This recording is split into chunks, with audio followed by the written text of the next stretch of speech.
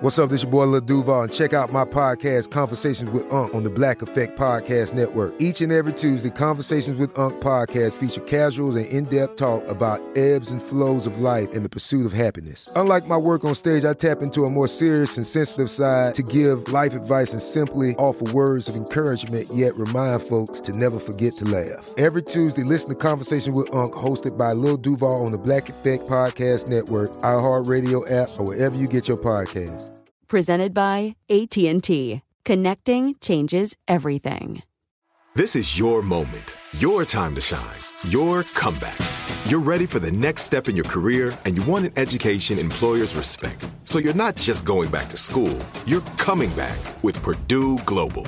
Backed by Purdue University, one of the nation's most respected public universities, Purdue Global is built for people who bring their life experience into the online classroom. Purdue Global, Purdue's online university for working adults. Start your comeback today at purdueglobal.edu. When you buy Kroger brand products, you feel like you're winning. That's because they offer proven quality at lower than low prices. In fact, we guarantee that you and your family will love how Kroger brand products taste, or you get your money back. So next time you're shopping for the family, look for delicious Kroger brand products, because they'll make you all feel like you're winning. Shop now, in-store, or online. Kroger, fresh for everyone.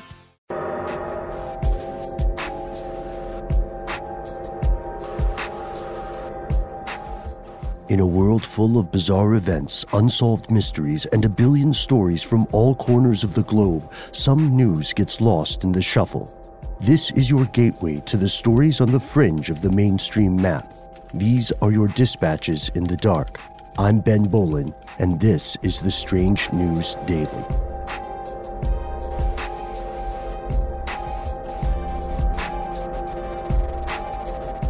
Our first story today. What would happen if the sun just disappeared? It sounds like the setup for a science fiction story that would quickly and inevitably turn dark and dystopian. But it appears this is exactly what has happened to a luminous blue variable star in a constellation called Aquarius, about 75 million light-years away from our own solar system. Back in 2019, scientists witnessed a massive star, one 2.5 million times brighter than our own sun, disappear without a trace. And this week, in a paper published in the journal Monthly Notices of the Royal Astronomical Society, a team of astrophysicists are playing detective, attempting to solve the case of this disappearing star by providing several possible explanations. And out of all of these, there's one twist ending that stands out. It's possible, the researchers write, that this massive star died and collapsed into a black hole, somehow without undergoing a supernova explosion first. If this is the case, it would be an unprecedented act of, well, stellar suicide. Jose Gro, an astronomer at Trinity College Dublin and a co-author of a new paper on the star, says in an earlier statement, quote, "We may have detected one of the most massive stars of the local universe going gently into the night." I have to say, Jose, I massively appreciate the Dylan Thomas reference there. This star in question was pretty well researched between 2001 and 2011. At the time, it was massive, but it was a star that was also approaching the end of its life, which meant it was prone to unpredictable variations in brightness. Stars like this are profoundly rare. So far, we've only confirmed a handful in the entire observable universe. So in 2019, Allen and his colleagues hoped to use the European Southern Observatory's Very Large Telescope to learn more about this distant star's evolution. And when they looked for it, they discovered that the star had seemingly vanished completely from its host galaxy. Why is this weird? Well, normally, when a star that much larger than our sun reaches the end of its life, it erupts in a gigantic supernova explosion. As you might imagine from the name supernova, These explosions are pretty easy to spot. They stain the sky around them with ionized gas and powerful radiation for light years in every direction. And after the blast, there's a dense core of leftover stellar material. It can collapse into a black hole or collapse into a neutron star. These are two of space's most massive and most mysterious objects. But this missing star left none of that. No radiation, no stain in the sky. Like a murder victim in some sort of cosmic film noir, the star simply disappeared. To investigate the mystery, the researchers looked back at earlier observations of the star taken between that period of study. They specifically looked at times between 2002 and 2009. And what they found was the star had been undergoing a strong outburst period during this time, meaning it was shooting out enormous amounts of stellar material at a much faster rate than usual. This sort of jettison action isn't necessarily extraordinary. These sorts of stars can experience numerous outbursts like this in their old age. The researchers say that this can cause these stars to glow much more brightly than usual. So this explains why the star appeared so bright during those early observations. But it does not explain what happened after the outburst. To continue the murder analogy, we still haven't found the cause of death.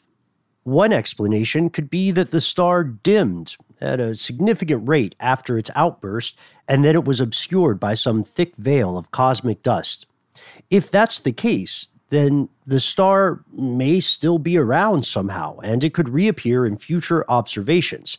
But again, the weirder and much more exciting explanation is that the star never recovered from its outburst and instead somehow collapsed into a black hole without ever going supernova. This would be an extraordinarily rare event. Given the star's estimated mass before its disappearance, it could have created a black hole measuring 85 to 120 times the mass of Earth's sun. And at this point, we have no idea how that could have happened.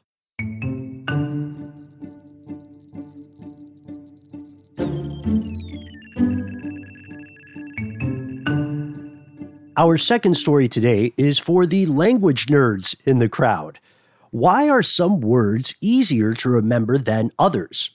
Well, think about it. Tens of thousands of words are crammed inside our brains, and they're just waiting for us to call upon them whenever we need to use them in a sentence. In a recent study of epilepsy patients and healthy volunteers, the National Institutes of Health researchers found that our brains may withdraw some common words, like door or pig or tank, much more often and easily than others, like cat, street, or stare.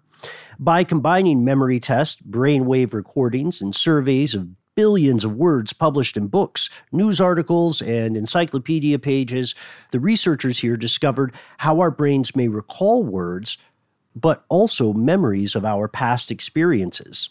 PhD Weishin Zhe, also known as Zane, is a cognitive psychologist and postdoctoral fellow at the NIH's National Institute of Neurological Disorders and Strokes, or NINDS.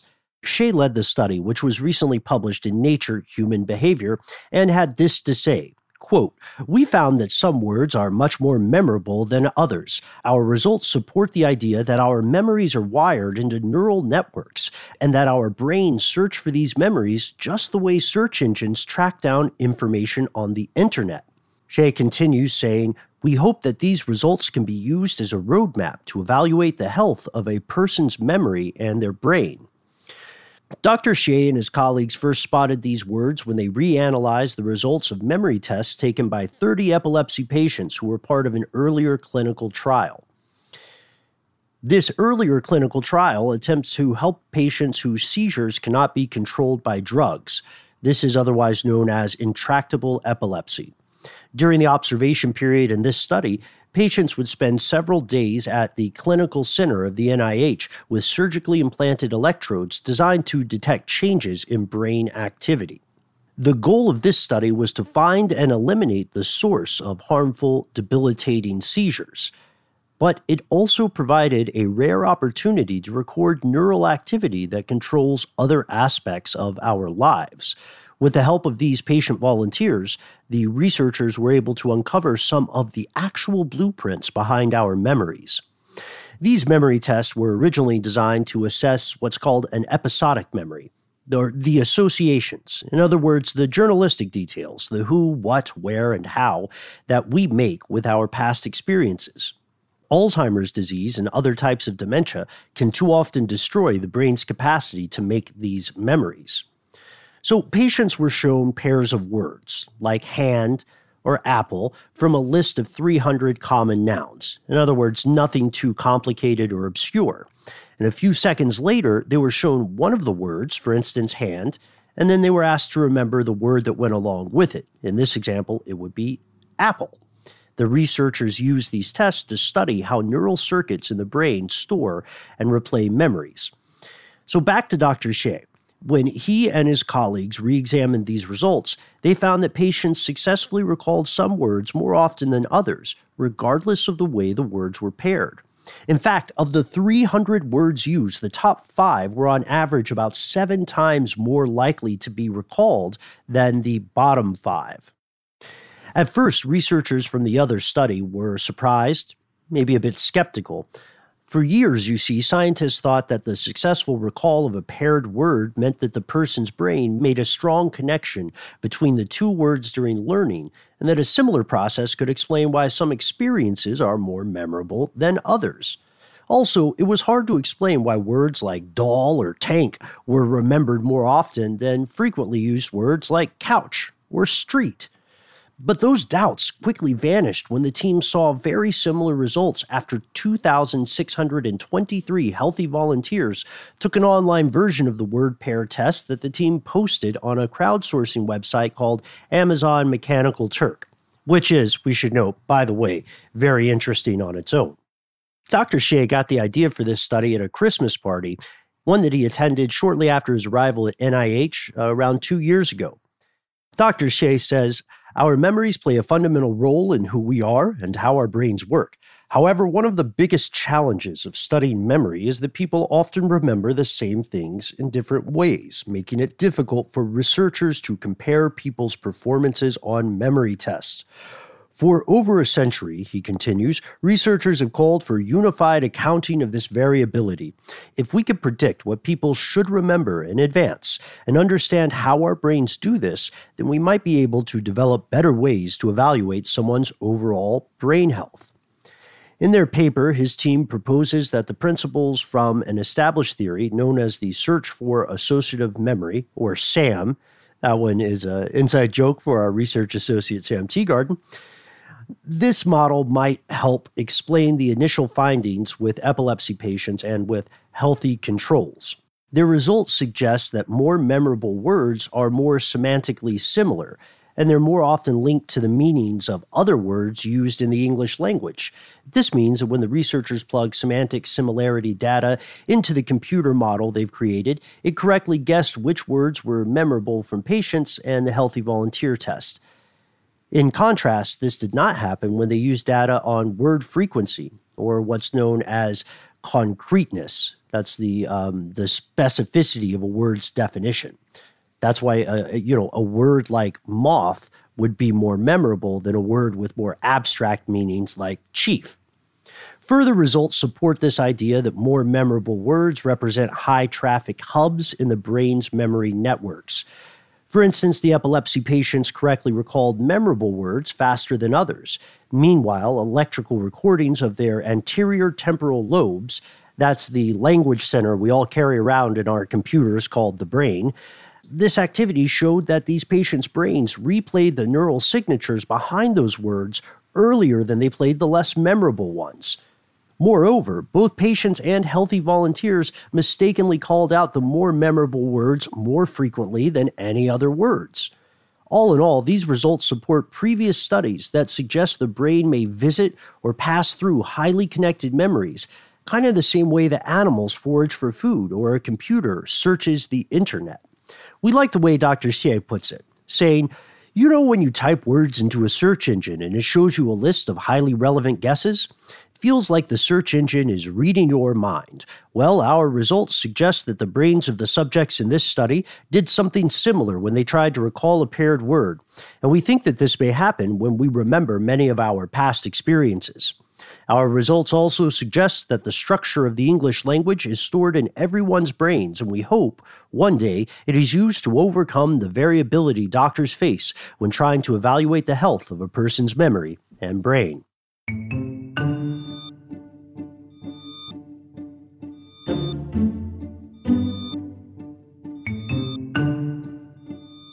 Our third story today takes place in the United Kingdom, where Boris Johnson has pledged to extend the right of Hong Kong citizens to live and work in the UK after accusing China of a clear and serious breach of a treaty with Britain. Prime Minister Johnson confirmed Britain would open a pathway to citizenship for Hong Kong British national passport holders following the introduction of China's new and controversial security law. This move could affect nearly 3 million people. The statement came after Hong Kong police made their first arrest under the new law, including one person who allegedly displayed a sign with the Union Jack calling for Hong Kong's independence. This security law makes activities deemed subversive or secessionist punishable by imprisonment. It's seen as targeting anti-government demonstrations that have roiled through Hong Kong for months. Speaking in the House of Commons today, the Prime Minister said the law constitutes a clear and serious breach of the Sino-British Joint Declaration. Referring to the law, the Prime Minister continued, saying it violates Hong Kong's high degree of autonomy and is in direct conflict with Hong Kong Basic Law. The law also threatens the freedoms and rights protected by the Joint Declaration. That's the treaty we mentioned earlier. Johnson continues, saying, we made clear that if China continued down this path, we would introduce a new route for those with British national overseas status to enter the UK, granting them limited leave to remain with the ability to live and work in the UK and thereafter to apply for citizenship, and that is precisely what we will do now. And earlier, the Foreign Secretary accused China of a clear and serious violation of the treaty with the imposition of this law. It seems that the British government is largely on the same page about this.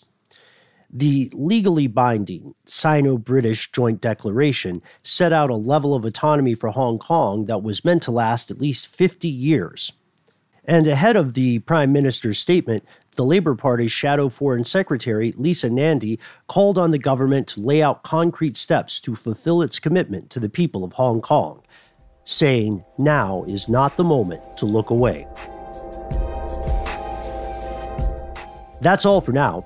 We've been asking you to chime in with suggestions for stories you think your fellow listeners might enjoy, to hit us with your best or worst dad jokes, as well as your personal experience with COVID-19, the ongoing protests, or anything else strange and unusual occurring in your neck of the global woods. Let us know. Tag #StrangeDaily on Twitter, or reach out to me directly. I'm at Ben Bowlin, HSW on Twitter, or at Ben Bowlin on Instagram. Thanks as always to our super producer, Dylan Fagan, our research associate, Sam Teagarden, and, most importantly, thanks to you. I'm Ben Bowlin. We'll see you tomorrow. Until then, stay strange.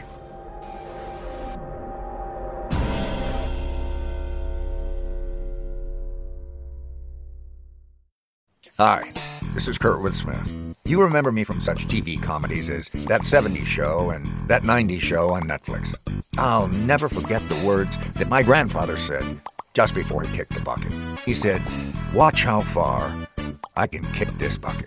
People ask me where I get my dad jokes from. I tell them to listen to the Daily Dad Jokes podcast.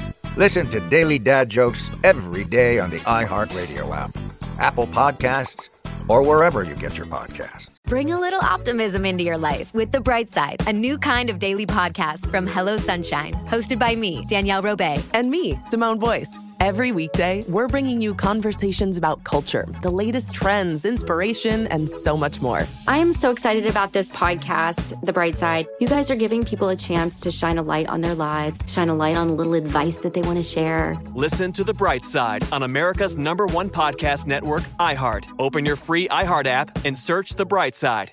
Hello. From Wonder Media Network, I'm Jenny Kaplan, host of Womanica, a daily podcast that introduces you to the fascinating lives of women history has forgotten. We've always been intrigued by stories of disappearances. Whether it's a fraudster from the 17th century who kept evading the authorities, or a novelist who taunted the Nazis and faked her own death, we all want to know what happened next. To find out, listen to Womanica on the iHeartRadio app, Apple Podcasts, or wherever you get your podcasts.